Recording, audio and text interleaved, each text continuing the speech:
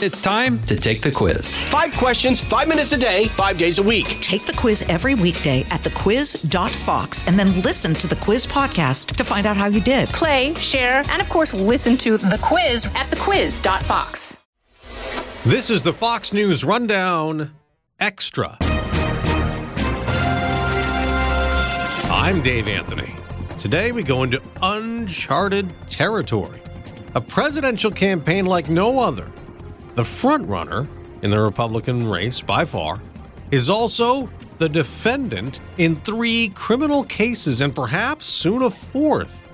Former President Trump calls all these indictments election interference, claiming he's being persecuted by his political rival, President Biden, with the two on a collision course for a 2024 rematch. But it is possible that doesn't happen.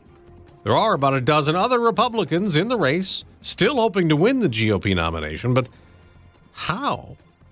We talked to Ari Fleischer, who used to be President George W. Bush's press secretary, the same day of the Trump arraignment on those charges related to his trying to overturn the last election. As I say in all these extras, the conversation was too long to put all of it into the regular rundown, so here we are today posting the whole thing for you. And we could not be happier. You're here to listen. And we hope you come back for more. And now, Ari Fleischer on the Fox News Rundown Extra. Joining us again on the Fox News Rundown is Ari Fleischer. He at one time was the White House press secretary under President George W. Bush. He's now a Fox News contributor, and I'm sure watching the Republican 2024 race with great interest like all of us. Former President Trump remains the frontrunner by far. On Thursday, he goes to court again to face an arraignment again on his 3rd indictment, and he might even have a 4th in the election case that's being investigated in Georgia. Ari, first of all, thanks very much for joining us again. My pleasure, Dave. So here we have another indictment against the former president. This one dates back to the 2020 election and the Capitol riot. He goes to court, and he's still, by far, the number one choice for Republican voters, poll after poll after poll. What do you make of where we are now? I can't stand where we are now. In the name of quote unquote saving our democracy, they're making things more perilous for our democracy. What are they going to do if Donald Trump wins this election because the American people want him to be the president? And there's a lot of evidence that Donald Trump could win the presidential election in 2024.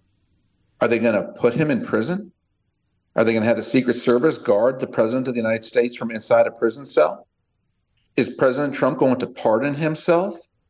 And then is President Trump going to do to the Democrats what the Democrats have done to him and prosecute Joe Biden or Hillary Clinton or Hunter Biden? I mean, this is perilous stuff, and it's best left to the people to settle this. And that's why I'm very uncomfortable with criminalizing what's inherently bad political behavior. Well, it should be left to the people to settle. Obviously, those on the other side will argue, look, just because he's running for president and just because things could get messy, we shouldn't overlook possible criminality, possible crimes. Why should we give him a pass? Because it needs to be clear-cut evidence of crimes when you go after a president. It cannot be something that divides the nation the way this is dividing the nation, with the implications of the next president of the United States being subject to a conviction. What do you do then? How do you settle that? This is uncharted territory in our system. Look, I've never thought the election was stolen. I have said that regularly on the air. Donald Trump believes it was stolen. So is it a crime for him to have that belief? I think he's wrong. But it's not a crime. If saying an election was stolen was a crime, half the Democratic Party would have to go to prison. In the Stacey Abrams gubernatorial election, Senator Sherrod Brown from Ohio, Senator Booker from New Jersey, they both said the election was stolen. Should they go to prison? What about all the collusion allegations against Donald Trump that turned out to be lies? What about the Steele dossier that turned out to be lies? Should Robert Mueller have to go to prison because he investigated Donald Trump and used the levers of power and the levers of government over something that turned out to be a lie? Should Eric Swalwell, should Adam Schiff have to go to prison? Should Nancy Pelosi have to go to prison because they pursued collusion allegations and ardently believed that Donald Trump colluded and it turned out to be a lie? And here's another example, and I think this one is even more telling because it led to riots. It led to widespread riots, looting, attacks on the police, and in one instance later, the shooting of 2 police officers. Should anybody who said about the Ferguson shooting, hands up, don't shoot, should they go to prison? Because that turned out to be a lie. That was a lie that led to riots. Are we now going to prosecute anybody who says, hands up, don't shoot? We are in uncharted territory where speech, vehement, passionate, deeply held speech, even if I disagree with it, is now a criminal act? I just don't get it. So now the question becomes, how do the candidates running against former President Trump handle this? Some have been on his side saying that he is a target and we have to stand up against these indictments. Others have been very critical that he brought shame upon himself, which is what Chris Christie says. Will Hurd says he's just running to try to stay out of prison and scam people into paying his legal bills. How do they handle this? Because they want to win the nomination too. Yeah, I just don't think anybody's going to be able to beat Donald Trump on this because the Republican base is reacting to this by saying the deck is stacked. You're going against Trump and doing things to him that you did not do to Hillary Clinton, the classified documents case, that you obviously aren't doing to the president of the United States, Biden's son, to protect Joe Biden. And so the deck is stacked.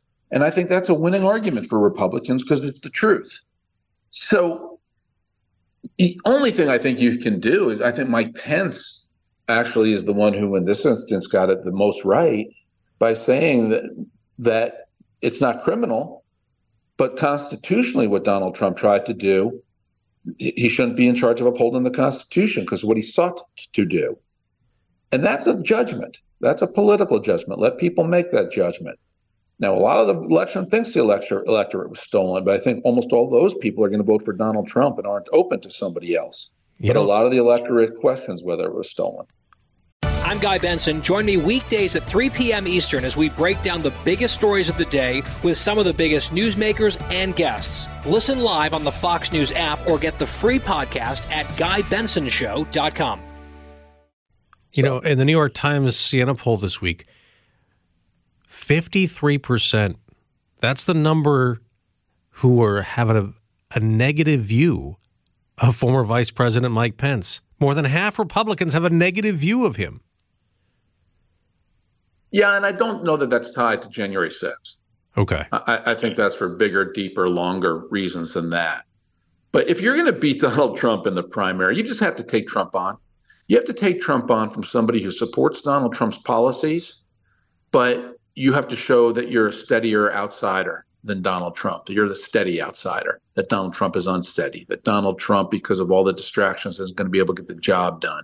He won't be able to build the wall. He won't be able to carry through on the things that he wants to do because everywhere he goes comes so much noise that it's an impossible job for him to do. That, I think, is the case. And then you got to show why you're better than Donald Trump, which is what Tim Scott is trying to do. Tim Scott is trying to show just by being positive why he's better than the rest of the field. That's how I think you're going to beat Donald Trump, a combination of proving you're better and taking him on where necessary. Okay, now you brought up Tim Scott. He has risen. He's gotten into the low single digits, 10, 11% in polls in like some of the early contest states, like in Iowa. Chris Christie, not getting into the double digits yet. He's the one who is the strongest saying the former president, he failed in his office to build a wall. He failed to do all these things. He's not the right choice now. We have to do something different. He's not gaining traction. He's getting a lot of television time, but he's not gaining traction. Yeah, Chris Christie's not it. He's not the one. You're not going to beat Donald Trump by being against Donald Trump. You're going to beat Donald Trump by being for Donald Trump and being better than Donald Trump. That's the only way to beat him. Donald Trump has remade the modern Republican Party. It's very much an outsider party now. It's not an establishment party. And it's a much tougher party, a much more blue-collar party. Chris Christie, to use a boxing analogy, he may be trying to soften up Donald Trump's belly by just trying to land punches, but Chris Christie is never going to be the one who wins this fight. What about Florida Governor Ron DeSantis? He was in the 20s. The last couple of polls, he's in 15, 17%. He's almost 40 points back, or is more than 40 points back, depending on which poll you look at. He's cut staff. He's made changes. What do you think of him? I think the first debate is do or die for Ron DeSantis. He really has to come across as somebody who is likable, is attractive, gives you a sense of where he'll take the country. And he's able to both punch up at Donald Trump and punch down at whoever has come after him in that debate. If he doesn't do well, I just think his star is already eclipsing, and he cannot afford a bad first debate. Then I do think it's going to be too late for him. He does have time to turn it around, but that debate's going to be crucial for him. Do you think Donald Trump will show up? He has hinted more than once. There's no reason for him to be at this first debate. It's now about 20 days away. Do you expect him on that stage or not?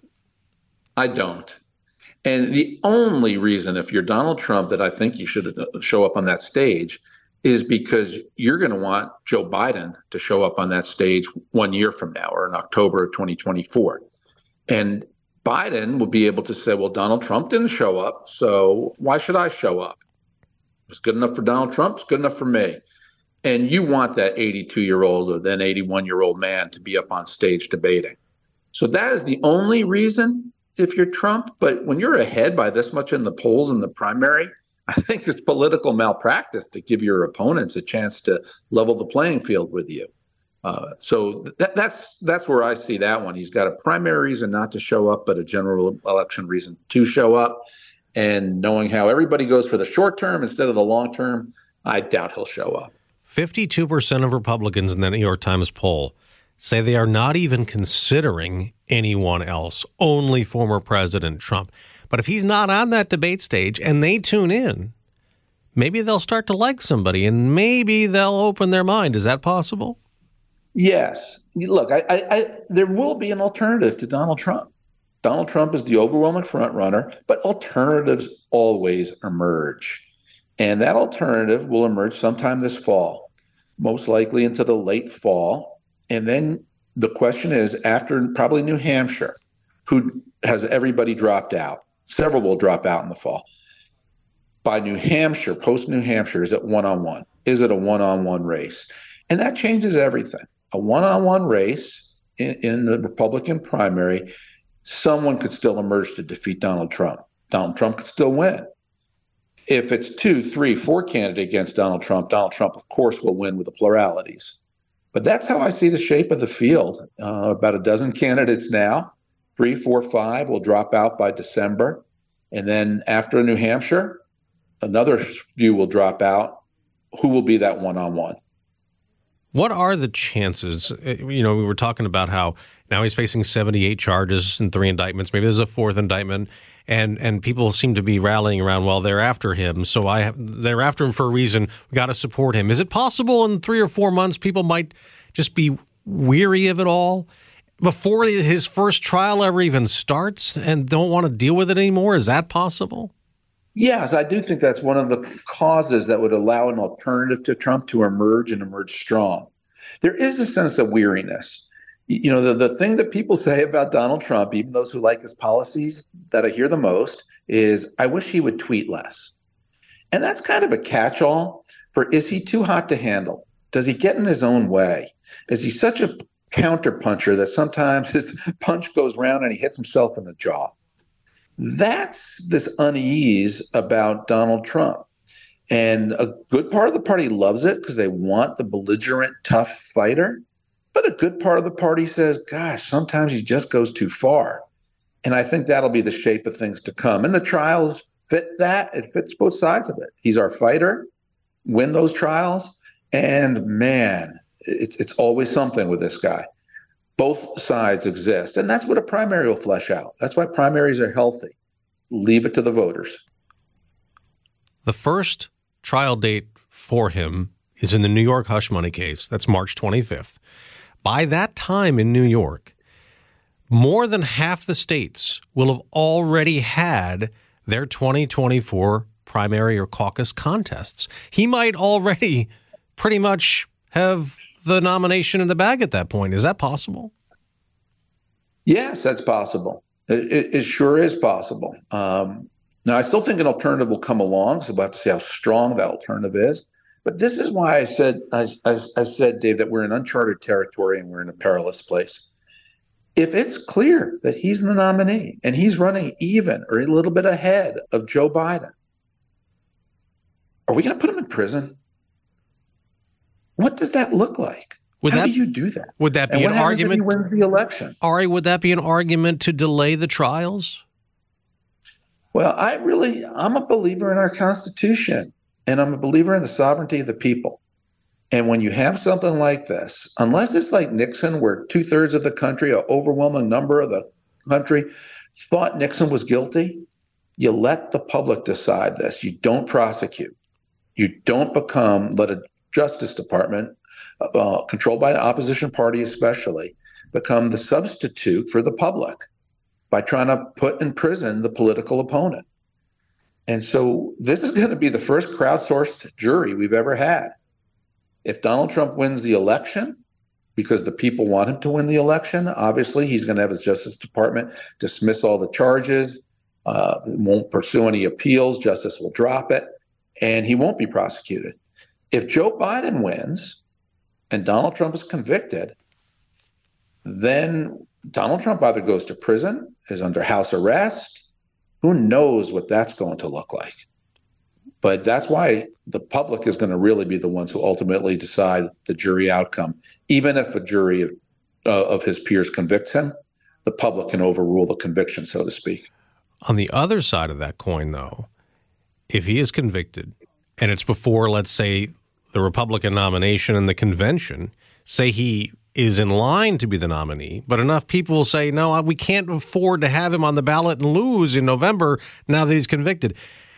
In 2016, people tried to put together a plan to take the nomination away from him at the convention. Could that happen again, if possible, in 2024? No? No. If Donald Trump is the front runner going in, if he's won the primaries and caucuses, I see zero chance of a rebellion at the Republican convention that would take him down. Even if he had been convicted in one of these trials or something like that. Yeah, I mean, I think Chris Christie and others will lead that boomlet to try to take him out. But especially among those who are duly elected delegates to a Republican convention, they'll be strongly for Donald Trump. I just don't see that happening even upon conviction. They'll argue that it was it wasn't a jury of his peers. It was the District of Columbia. It was Manhattan, which there's a lot of merit to it. Those are the worst places in the world to be tried for a Republican. And I think there's a greater chance that Joe Biden has another health scare and he goes into the Democratic convention. And especially if there's a Democrat who looks like he could be stronger against Donald Trump, I think the chances would be higher that the Democrats at their convention say, Joe, what are you doing? Let's get a new generation in there. So help me with this part. How did former President Trump emerge back to where he is? Because if you go back right after the Capitol riot, right in 2021 and before he left office, there were a lot of Republicans that condemned what he said, condemned the riot. He wasn't walking away from the presidency in a good light for a lot of people. How did he come back? Yeah, the Democrats have made it a pattern recently of interfering in Republican primaries by trying to nominate the Trumpiest candidate there was running. And that way it would be easier to defeat him in a state race. You can make the argument what they're doing with these prosecutions is the same thing. Who's the Trumpiest candidate on the presidential level? Well, it's Donald Trump. They want Trump to be the nominee instead of Tim Scott or Nikki Haley or another generation of Republicans who would probably have a better chance of beating Joe Biden. So I do think these prosecutions have fortified Donald Trump inside the Republican Party. If they hadn't prosecuted him, I think it would have been a cleaner moral statement for Republicans to say Donald Trump's behavior on January 6th was wrong. He didn't incite the riot, but he certainly didn't do everything he could have to make those rioters leave instantly. And he should have been horrified by that riot. So I think the prosecutions took this from an internal moral Republican matter where they could have been critical of Donald Trump to a prosecutorial matter where people have to rally behind Donald Trump. Ari Fleischer, former White House press secretary under President George W. Bush, current Fox News contributor. Great to talk to you. Thank you, Ari. My pleasure. Good to talk to you. You've been listening to the Fox News Rundown. And now, stay up to date by subscribing to this podcast at foxnewspodcasts.com. Listen ad-free on Fox News Podcasts Plus on Apple Podcasts. And Prime members can listen to the show ad-free on Amazon Music. And for up-to-the-minute news, go to foxnews.com. From the Fox News Podcasts Network. I'm Janice Dean, Fox News senior meteorologist. Be sure to subscribe to the Janice Dean podcast at foxnewspodcast.com or wherever you listen to your podcasts. And don't forget to spread the sunshine. From the Fox News Podcasts Network. I'm Ben Domenech, Fox News contributor and editor of the Transom.com daily newsletter, and I'm inviting you to join a conversation every week. It's the Ben Domenech Podcast. Subscribe and listen now by going to foxnewspodcasts.com.